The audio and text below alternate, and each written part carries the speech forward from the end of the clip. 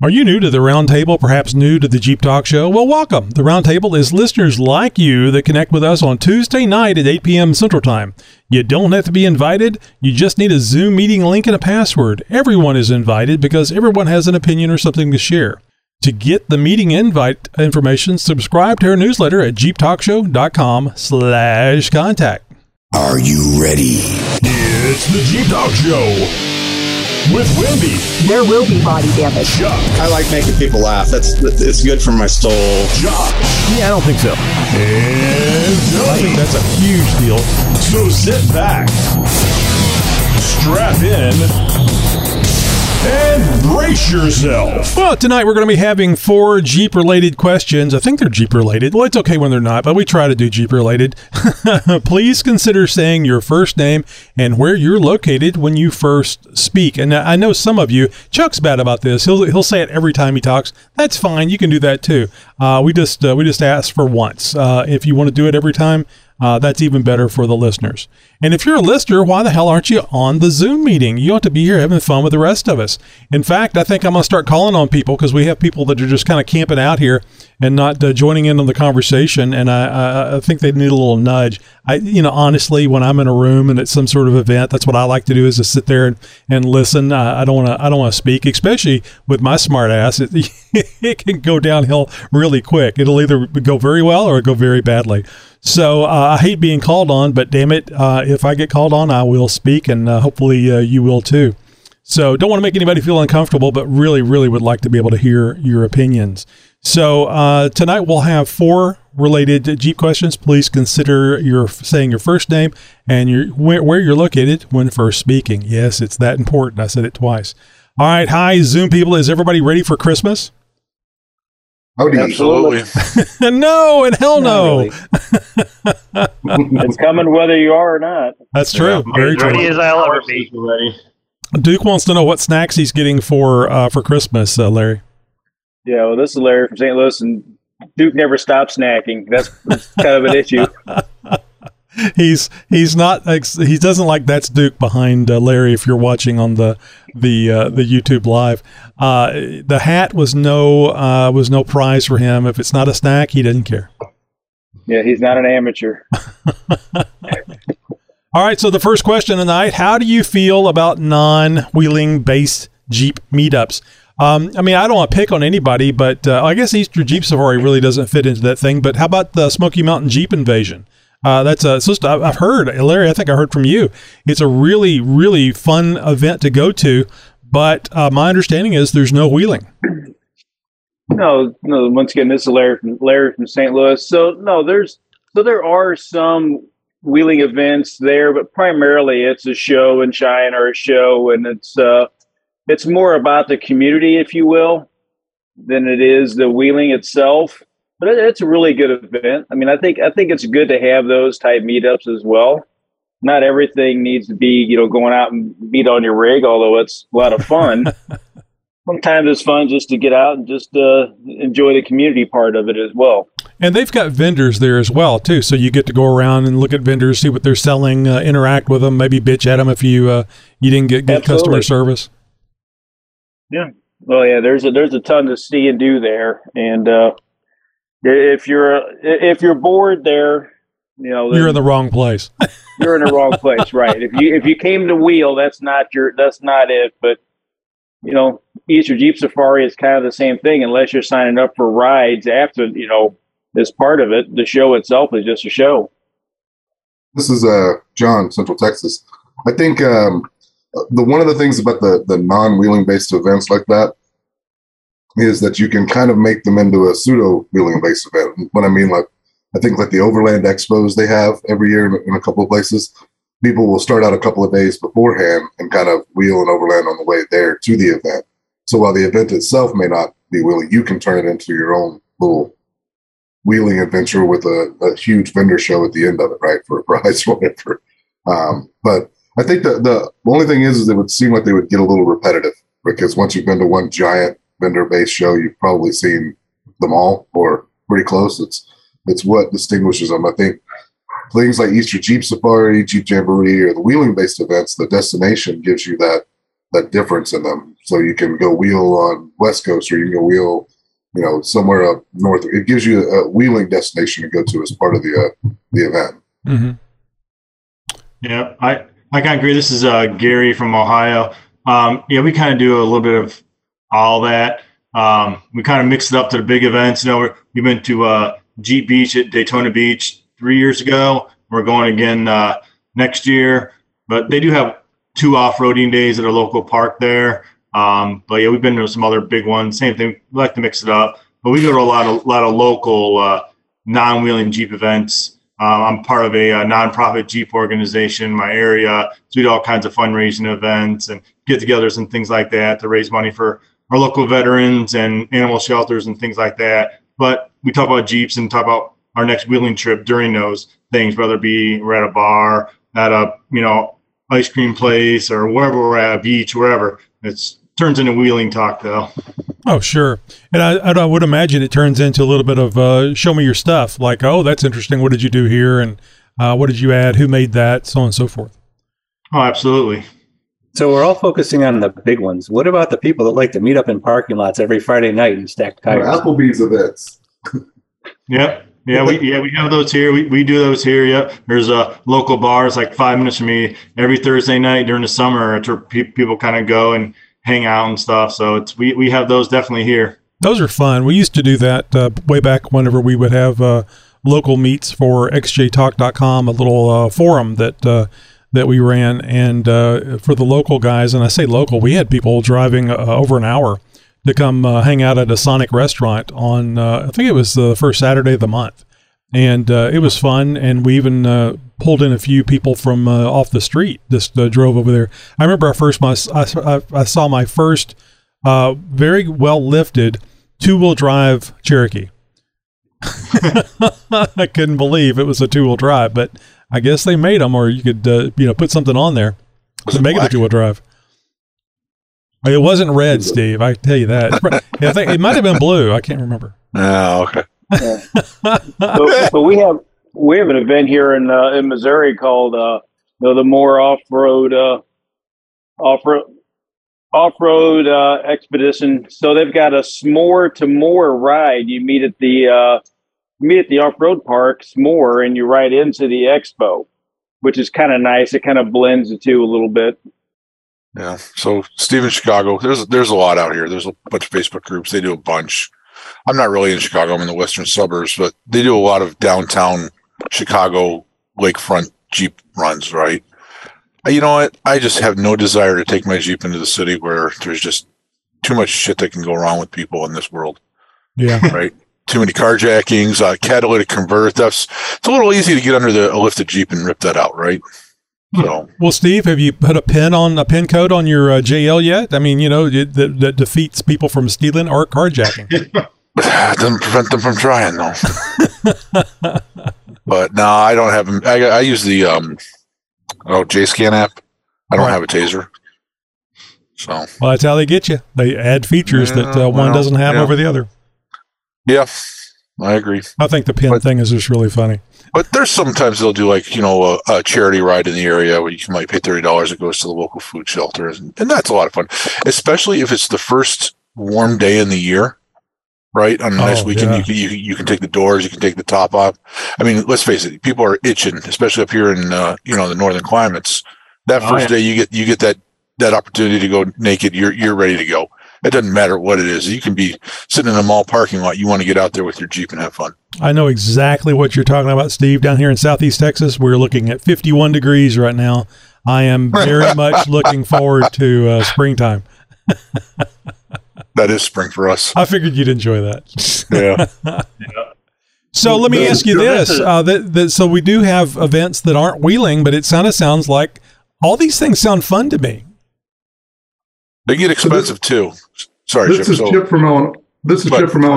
The non-wheeling Jeep events. So we have a local club that cruises down into Indiana, then goes through a bunch of the covered bridges. We stop for lunch, and then we end up at a barbecue place after we're all done. And it's just a lot of fun. I mean, you actually get to drive over some of the covered bridges, and it's great scenery. But we're on roads, some of them gravel. I think we did ford a little creek that was on one of those really gravelly roads, but it's not off road. And then, of course, you talk about other Jeep events like the shows.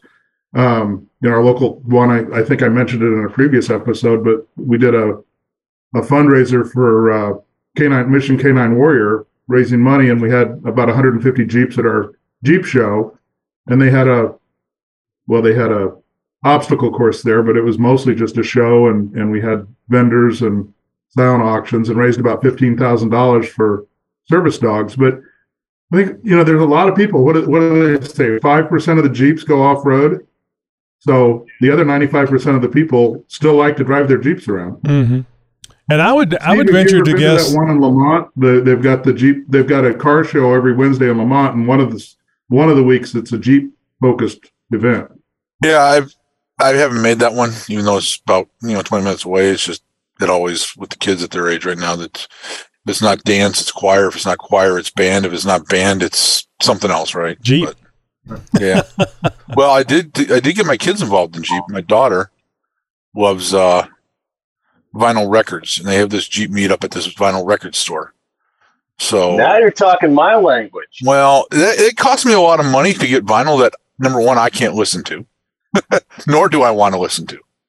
So it's very expensive, those meetups for me. It's money I could be spending on Jeep parts.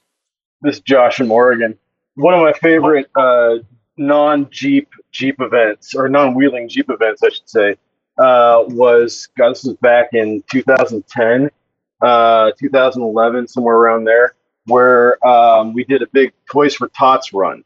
So it was a big toy collection with the local Jeep club chapter of the Jeep club that I was a member of. And we got, a fair amount of activity and people joining in and donating and stuff like that. And so much so that it took like 2 or 3 XJs completely full of toys to deliver this batch that we had over to the local Les Schwab. We had a news station meet us there and stuff like that. So it was this huge donation of toys that was just, I don't know. It was pretty big, and I thought it was pretty cool that a 4-wheel drive club, an off-road club, a Jeep club of all things, came together and was able to produce all these toys to give to charity, and so we made a big deal about it. Outstanding. Yeah, we just did that here at Big Toys for Tots. We had almost 250 Jeeps show up, raised almost 2,200 toys, and we did it at the Goodyear blimp hangar in Akron, Ohio. And you got that. You drive through the blimp hangar. The blimp was in there. It was all decorated for Christmas. Had Santa Claus, all the Marines in there. They would come to your Jeep and take the presents or toys out of your back of your Jeeps and everything. You got to drive through the hangar, and everything was all Christmas themed, Santa Claus, and everything was in there. Yeah, it was a great thing. It gets bigger every year. Started with like 15 Jeeps 3 years ago, and it's up to like 250 Jeeps now. That's awesome. That's awesome. You know what gave us the inspiration for this in the first place was some other Jeep club threw an event, like a show and shine, in October in the Northwest. Like, who the hell does that? It's raining. Who does a show and shine in the rain, in the middle of fall, borderline of winter in the Northwest? But these guys did, and they had somebody from the Marines come out, full dress uniform to represent, for Toys for Tots and everything. And that was full pomp and everything, man. They had the trailer and the everything there. And I was like, man, this is really something else. And I mentioned it to the club, and it just sort of snowballed from there. And it's all because of this one other, and I don't think the Jeep Club is even around anymore. Some little club up in Vancouver. I have no idea. I don't remember the name of what the club was, but they threw this little event. And, no vendors. There was a couple local sponsors and stuff that showed up, but it was out in some, vacant parking lot in downtown Vancouver, Washington. And, and just so happened to have a Toys for Tots rep there. And so that spawned that idea. And that's all it takes, get involved with your local Jeep club, a little event like this, and it spawns an idea, and somebody else takes it and snowballs out of control. And there you have this huge donation of toys for people in need. Yeah, that's inside the hangar there. I don't know if you see that on my picture now, but that's us driving into the hangar with the blimp in there. That's cool. Did you touch the blimp? That's really cool. You guys No. are talking about the rides that we go. The other thing that we do is on Veterans Day, our local Jeep club takes about, 20, 25 Jeeps, and we do a small parade just driving through the VA, and then we drive through the memorial cemetery that's next to it, and it's a nice tribute. We typically have flags hanging off the Jeeps and go slow, and they bring the patients out in wheelchairs if the weather permits, and That's cool. That's really it's cool. just a really nice event, and the VA just loves it. So They do something kind of like that, but for the kids up here at OHSU. I think it's where Dornbecker's Hospital for Children or something like that. Oregon Health Sciences University, OHSU. And there's a big local motorcycle club that does a teddy bear run. And so you've got 150 Harleys, all with various shapes and sizes of teddy bears, all rolling up the hill up to this hospital for children. Obviously, it makes a huge ruckus and racket, but it's pretty cool. I know it's not a Jeep thing, but nonetheless, it got me in the spirit. Well, you can't help, especially this time of year, being happy for things that help people out and doing something for other folks. And if you can enjoy yourself at the same time, all the better. And I think everybody here knows that Josh, who was just speaking, is one of the co-hosts, actually the first co-host of the Jeep Talk Show from way back when, before it was even called the Jeep Talk Show. Josh, thanks for joining us tonight. And like I said, I think everybody here knows who Josh is, but I figure our listeners out there may not. Your voice sounds different on the Zoom than when it does when you're in the studio. Oh, yeah, and I'm talking through a Bluetooth device while I'm peeling potatoes in the kitchen. I mean, come on now. Is that for dinner tonight, or are you hitting the Christmas setup early? Oh no, this is for dinner tonight. So yeah, dinner is part of it's in the stove already, in the oven already, and the rest of it's being prepared as we speak. Well, it's a shame you're already married. I'll just say it for the rest of us. Thanks, Tony. Thanks. All right, well, that's good. I mean, it sounds like to me, at least for what I'm getting here is it sounds like everybody doesn't mind whether it's a wheeling event or go out an interact event. Because, that really is, even when you go wheeling, you're interacting with other people there that are going off-road. Especially when somebody breaks something and there's nothing to do but stand around and watch somebody fix the problem, right? All right, so let's move on to a new one. How do you handle storing your Jeep for long periods of time? I had never had this issue until recently when I got the Gladiator, and now I have an XJ that gets stored for a long period of time. Does anybody here besides John? I think John takes his Jeep out once a month just to drive it around a little bit. Putting all that money into it, he likes for it to be seen. This is Roger from Wisconsin. I got a TJ that is being stored in my garage right now, and that one I just leave it on a tender with a bunch of dryer sheets in it and some mothballs, and that's it. I don't want to drive it in the winters, so. What do the dryer sheets do? Keep it smelling good? Helps keep the mice out. Oh, interesting. I've done that for years, even without mothballs, just dryer sheets, bounce dryer sheets. I used to put them in my boat that was outside. I had it wrapped, but it was outside. The Jeep in the garage, I've had stored other stuff, and I know there's mice in the area, but never had any problems. Very cool. Dryer sheets seem to work. Has anybody had any issues with a trickle charger? I think you called it a tender. Messing up a battery after long periods of time? Is there anything special you have to do to it to take it off and let it drain down occasionally, or maybe my battery just went bad on me? I go through batteries way too often. I will say that I had an issue with a trickle charger and a yellow top Optima battery, and it just didn't seem to have the amperage enough to keep that battery up and dinner's done. Fries are done. Josh has got to go. No, that's the tri-tip in the oven. I got to adjust the temperature. Oh. Yeah, but that trickle charger just didn't quite have the juice that the yellow top wanted, and a battery that should have lasted at least 5-6+ years or better barely lasted 3. So yeah, I don't know. Maybe my situation might have been unique. I don't know, but yeah, it was I think it was a 3/4 amp charger. It might have been a full amp charger. I can't remember now. I gave it to a friend after that, and I was like, "Here, you can have this charger." So I don't have it anymore. Was it a trickle charger? No, it was a battery tender brand.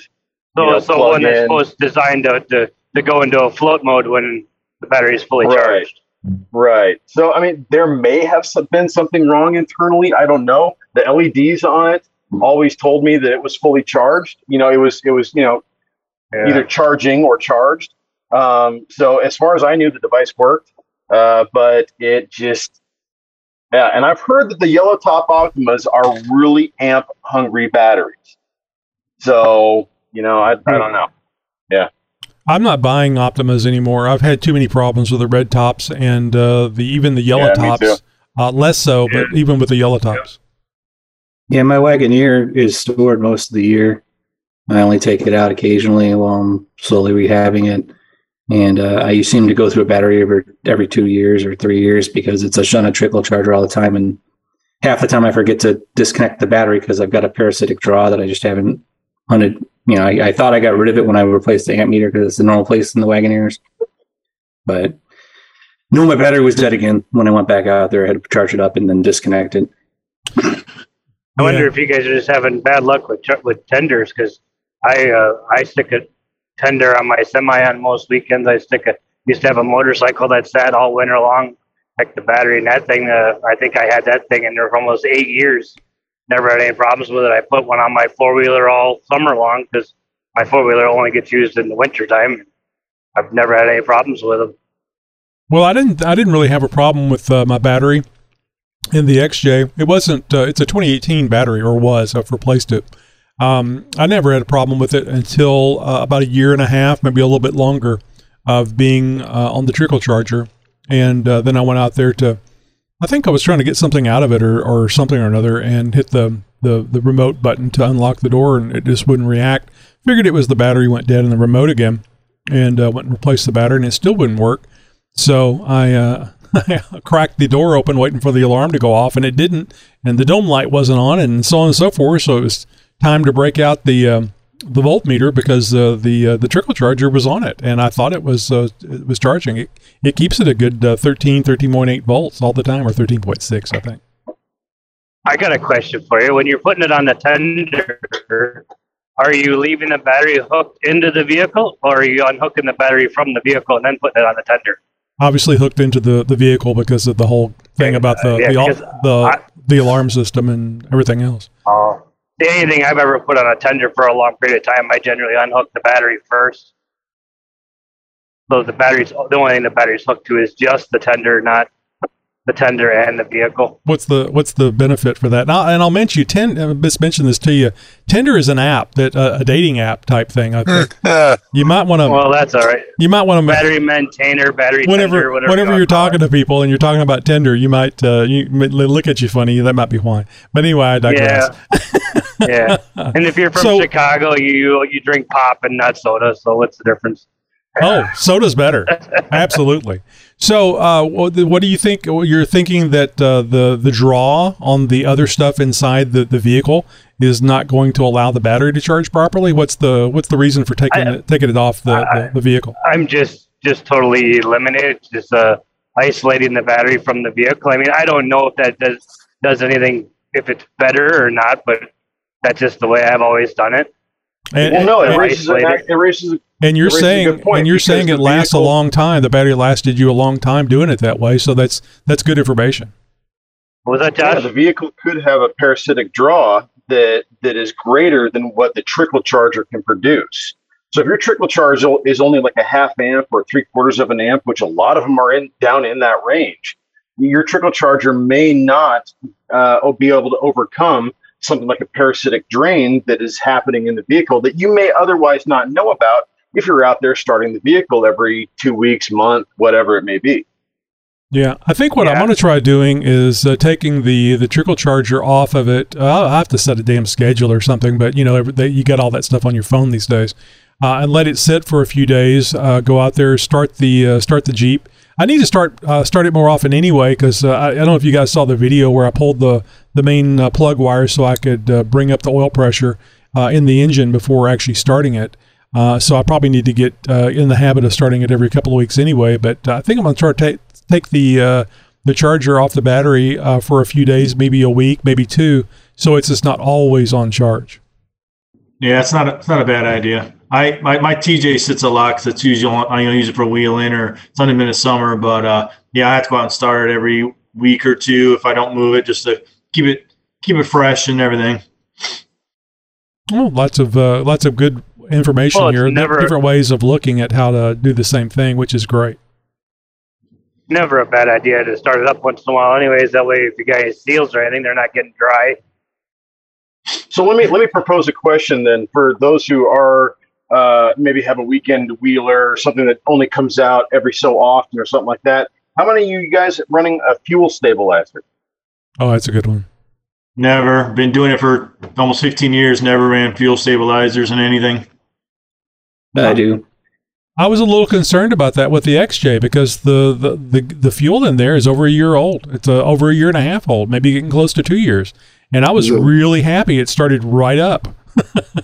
Is it worse if you are running since we switched to the ethanol-based fuels, right? I mean, once we switch to that stuff, I always worry it's going to kind of make deposits and gum stuff up and everything else if it sits for a long time. The other big problem is it lets a lot of moisture build up in the fuel if it sits too long with the ethanol-based crap. And I just won't drive 45 minutes to fill up my Jeep. And it is crap. Usually, if I'm going to park something over the winter, I'll run out the fuel that's in it, or I'll take the fuel that's in it out of it, and put it in like something that gets driven on a regular basis, and then I'll either put some 91 in there with some sea foam, or in my motorcycle, I used to put some 100 low lead from the airport in there.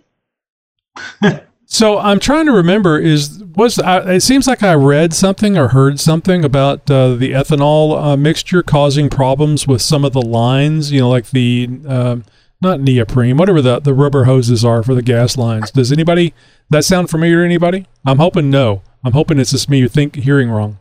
Oh, it's very bad, Tony. Very, very bad. No, I haven't heard anything about that. Good. All right, let's move on to the next one. This is one Larry was disappointed that we didn't get to last week because I know he was really interested in this, him having a black Jeep. Do you think light-colored Jeeps are safer than dark-colored Jeeps? Now, Steve, you're an ex-police officer. You would probably think that a light-colored Jeep is safer for traffic accidents because they're less likely to get hit because they're more visible on the road, especially at night. Nobody's fucking paying attention on the road. Seriously. Well, that's why you need a bright color. Yeah, I agree with Steve. It's just, yeah. In fog, so I don't know, I'm assuming you'll get fog, like really bad in Chicago as well, being close to the water there. But the other morning we had quite a bit of fog come through and I was out in the Jeep. And I had like 2 or 3 people almost pull right out in front of me. And I've got a darker colored Jeep. It's not black, but it's definitely a darker color. I actually threw my rock lights on. Like I figured I just want to make myself as visible as possible, right? So I just kind of threw them on or whatever on there because there were so many people kind of going out. I don't know if a lighter colored Jeep would have mattered in the fog point right there. I think maybe it kind of washes, but be honest with you, you get like those geckos or the what's the gecko green? What's the other one that Mojito? The Mojito lime. Be honest with you. All right, it's done. Somebody's backing up. But if it draws more attention to yourself, you might have somebody staring at it, and if they're staring at it, they're not paying attention to the road. That's true. Quite honestly, they're probably not going to hit you though, which is well, good. Yeah. But you look at up here, the big thing is, I'm sure it is everywhere, is everybody decorates their Jeeps for Christmas time, right? Mm-hmm. Well, yeah, that's cool and everything, but there's a reason why it's illegal on the road. I was going to say it's illegal. I don't think a lot of people know that. It is, but people do it, and then people's attention's drawn. And I can't tell you how many times that during a traffic accident, I detested directing traffic, because if I ever heard the brakes lock up and the squeal from Yes. behind me, Yes. the hairs on the back of my neck I was an instant just holy shit. And then you hear the crash, or is it going to hit me? But it's got, everybody's seen it. The accident, and we all, and I'm the same way. I criticize people for the Gawkers block. I do the same thing too, right? Because sometimes it's just pretty cool shit what you see, right? Mm-hmm. But that's distractions on the road, or obviously in the cell phone industry will deny all they fucking want, but it's a big problem. So Steve, it happened here just not even 15, 20 minutes up the freeway from me on I-84 this morning. State Patrol had pulled over some sort of a traffic stop. That traffic stop caused 2 accidents, one of them a fatality. Yeah, and that's any kind of distraction. I know this is getting well beyond, light colored Jeeps, but anything that's out of the ordinary that draws people's attention away from the road is a distraction. So going back to what John said about he's driving down the road and he thinks that people ought to be able to see him. I remember stating several times, John, when I was driving the XJ, people pulling out on me, clear days, absolutely just no reason for it.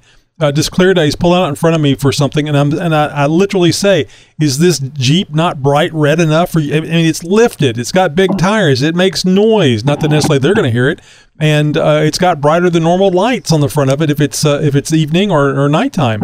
I just don't know what people are doing whenever they're driving. I mean, I think you could put a strobe light on top of it, and it's still, for some people, it still wouldn't be noticed. That's true.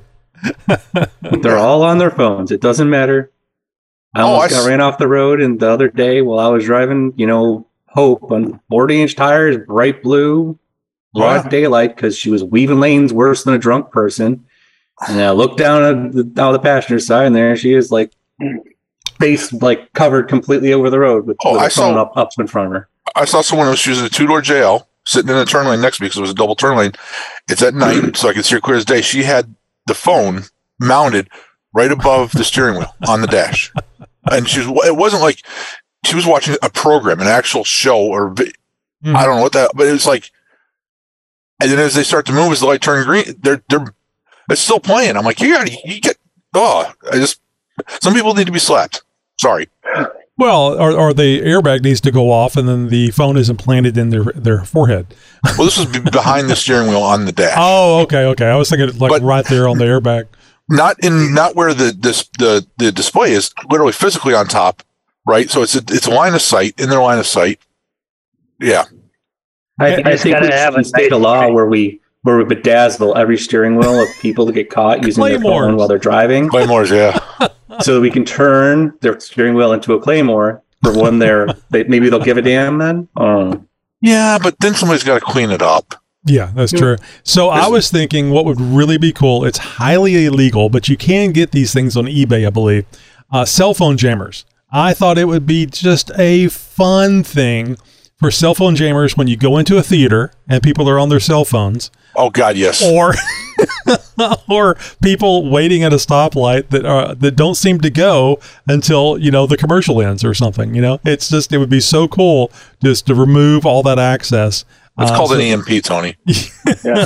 So I still want to use mine. That they did that. They actually put a jammer in it with a production floor until legal found out about it, and then that thing got ripped out and thrown out so fast they couldn't get to it quick enough. Oh, FCC will fine your ass big time. Oh yeah.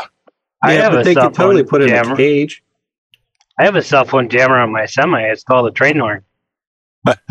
You try to hold a conversation with that thing going off next to you.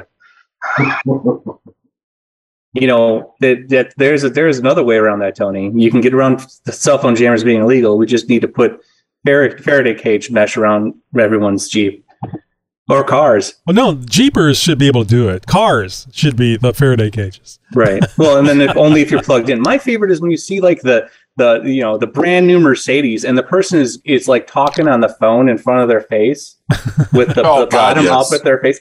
I know you have Bluetooth. I know that car that's $80, $90, $100,000 has Bluetooth in it. Can you hook up the Bluetooth you're not putting the phone in front of your face? But you have to pair it. You have to pair it. And my daughter worked for a Mercedes dealership dealing with individuals. She's since changed to another department. And they don't know how to do things. They bring things if the MS system is tire low. They bring the Mercedes in to get the tires aired up. Now, you're IT, Tony. You ever talk to an IT person that works in a hospital that deals with doctors? No, I got one on the show here. The stories are hilarious. Oh, there you go, Jimmy. Because doctors, you think that they're the most knowledgeable when it comes to like technology. I knew a guy who was IT in the hospital. He said it's just he's been in 4 different jobs.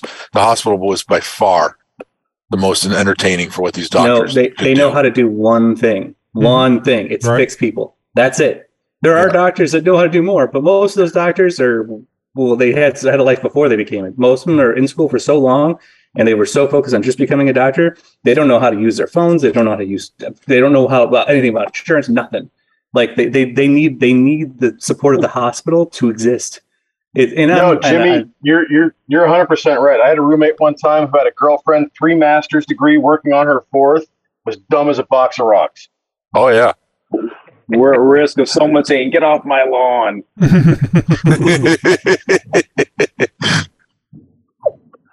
Yeah. Way to kill the discussion, Larry. Yeah, I try. I do what I can. Tony, I thought you were going to say that red Jeeps, the only way to go for safety on the road. Oh, I think bright yellow, bright red, because there are such things as dark red, like maroon, which I don't consider to be red at all. The bright green ones. I think all Jeeps should be bright colors, even if it doesn't help you in accidents. I'll agree with that. I'll buy that for $1. So even the dark reds that say they're red. Oh, I hate that. Pisses me off. The JKs, the early JKs that were deep cherry red. I don't know. I'd have to see one. Go look at my profile. Maybe that's the problem. I couldn't see it. Here you go. More lights. That's the key. There we go. I can get behind that. No, not lights. This is a side question. John, you mentioned turning on your rock lights because people weren't seeing you. Does anybody know if those are illegal to use on the road? I mean, Steve mentioned Christmas lights. How about rock lights? They've still got to follow the rules, right? So you can't have white showing in the back. You can't have red showing in the front. Yeah. But they've got to follow the normal light laws or whatever. So, but mine are amber on the outside. So I'm just turning on essentially side marker lights like you would have on an 18-wheeler going down the road or whatever, right? So it's not.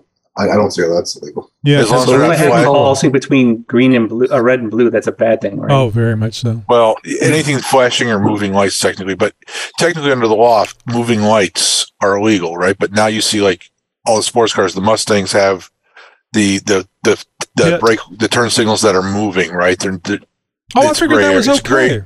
It's a gray area. Well, it depends on the state.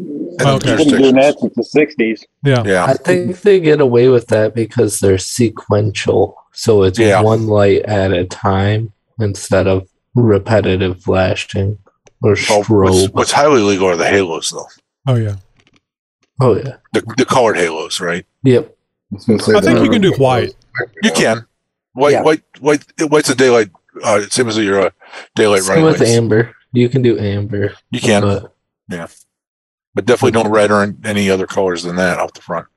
Yeah, I don't know if people are just doing it because they want to, or if they don't know any better.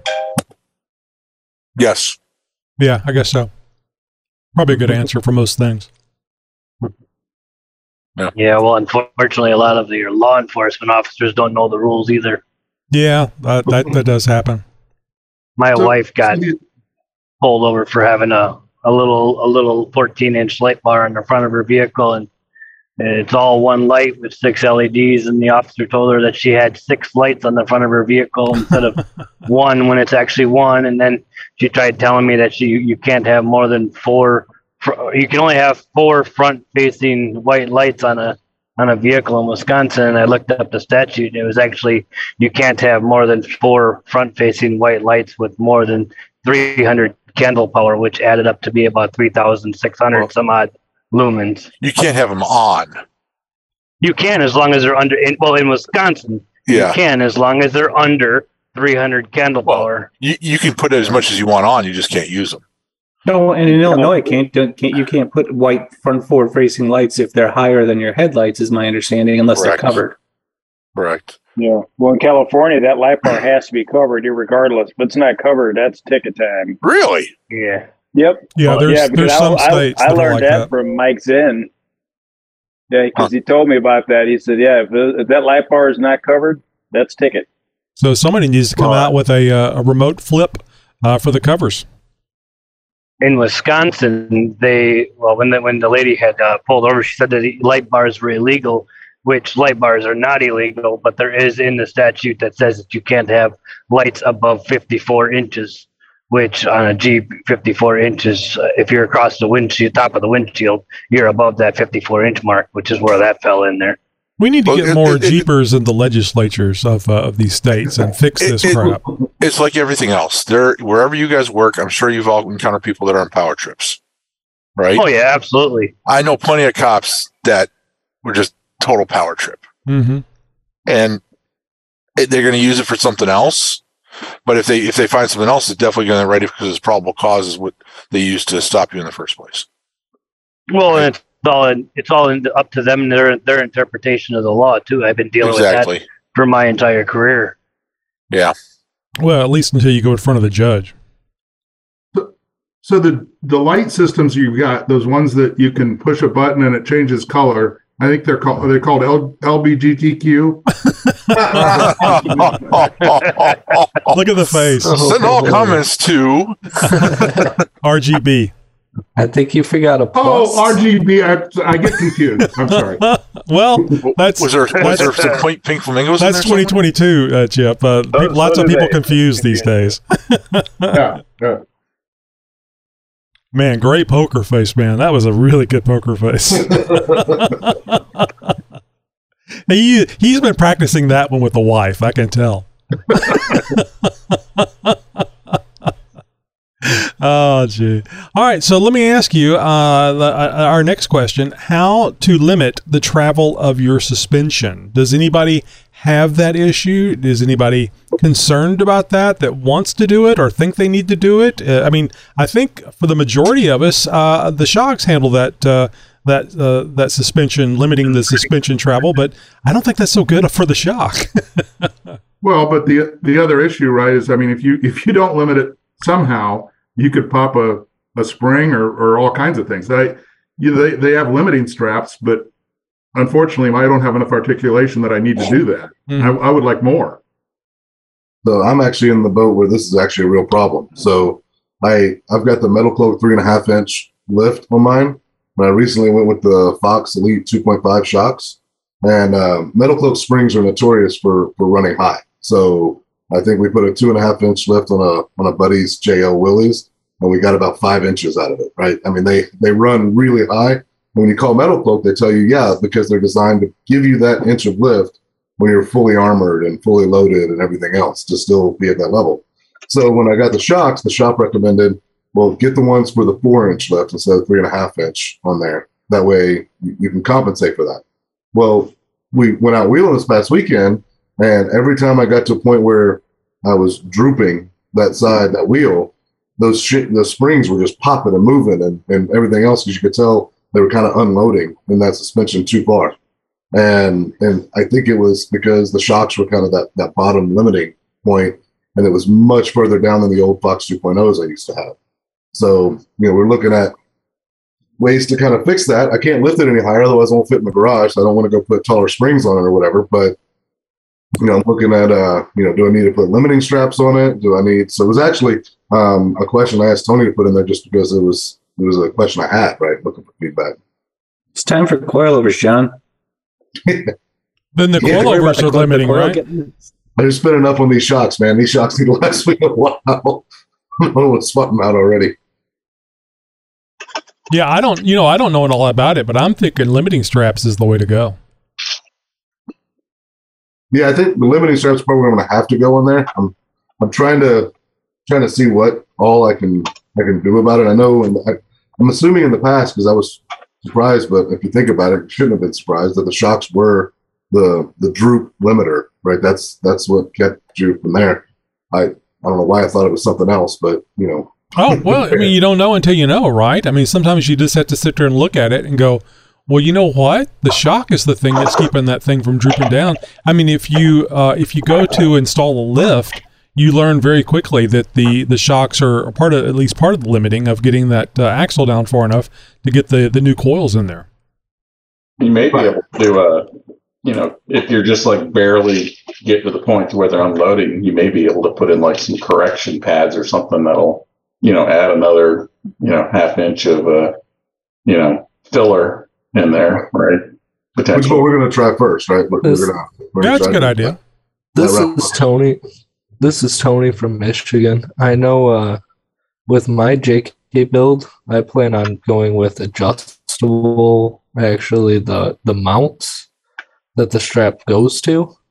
It's I think it's Steinjager makes a pretty cool mount.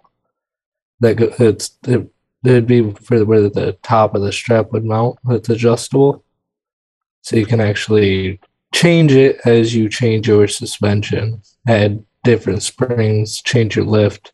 You don't have to buy new straps. You just adjust.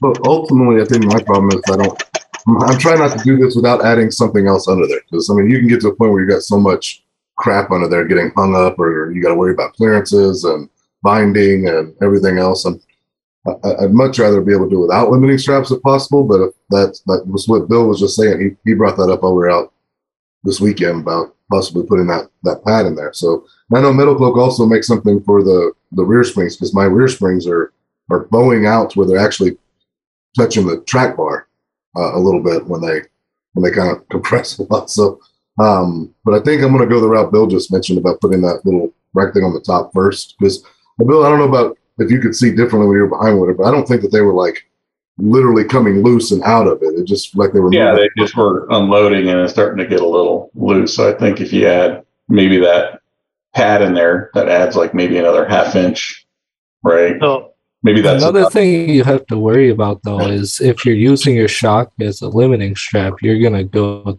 through shocks a lot faster. They aren't really meant to take that almost impact of bottoming out or topping out, if you will. That was my fear. I know I've got cheap shocks on my XJ and I run no limiting straps and I blow through shocks. Granted, they're cheap shocks, but even the better shocks are going to take a harder beating than they're really designed for. But when it comes to used as limiting straps as well. When it comes to the shock being used as a limiter for the down travel, I mean, when are you going to do anything that's going to create a large jolt on that shock when it drops completely down? I mean, I can see when they're being compressed, then yeah, because if you go over a bump, I mean, you're hitting it up. But when it comes to the down travel, what are you going to be doing that's going to cause that to really have a large jolt going down? I mean, unless you're rolling off one.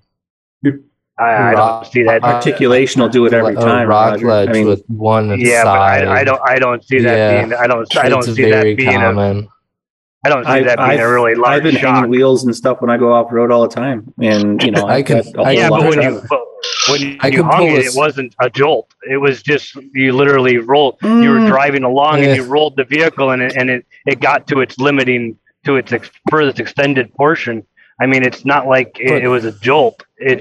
Well, Roger, you know what I'm trying to say? It'd really depend on the terrain, wouldn't it? I mean, I understand what you're saying. That's kind of the way I look at it. But if there's a sudden drop off the rock, especially if you didn't anticipate it, then it's going to the axle's going to extend, and the shock's going to stop it. And then but you still got three other tires that are on the ground that are. I mean, it's not like you're lifting up all four tires and dropping one on the ground. I mean, the other three are still going to be taken. I guess I asked that because most vehicles, even the stock Jeep, they don't have anything. The limiting factor is the shock. So if there was a problem with that being brake right. lines. So, but Yeah, right. Yeah, but if that was a serious problem, I guess I would have thought that the Jeep would have probably put something on there as a limiting factor to start with. I'll go back to the original statement that I think John made, or maybe it was Chip that said it. 95% of the people that own Jeeps don't go off road. So true. Unless you're cutting through the grass off the freeway to get on the feeder road, you're probably not doing anything that requires any limiting straps. And most factory lift kits that you get when you buy a Jeep from the dealership, they will have limiting straps. I know my dad's Mopar. My dad's Mopar 2.5-inch had it. Mine didn't. Never had had Gladiator. Yeah, I didn't have one on mine, and that had a factory 2-inch lift on it. That's what I got. You know, and I was also going to mention to John.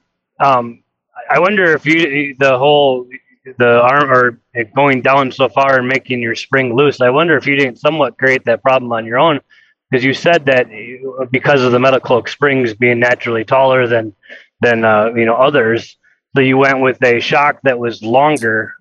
Oh yeah, he did. Oh, I did. So I mean, I'm not saying I didn't. Some of the problem. Well, because I'm when just I looked up the Falcons for the ones that they have that are ranging from the 2 to 3.5, or maybe it was the 2 to 4 or whatever it was.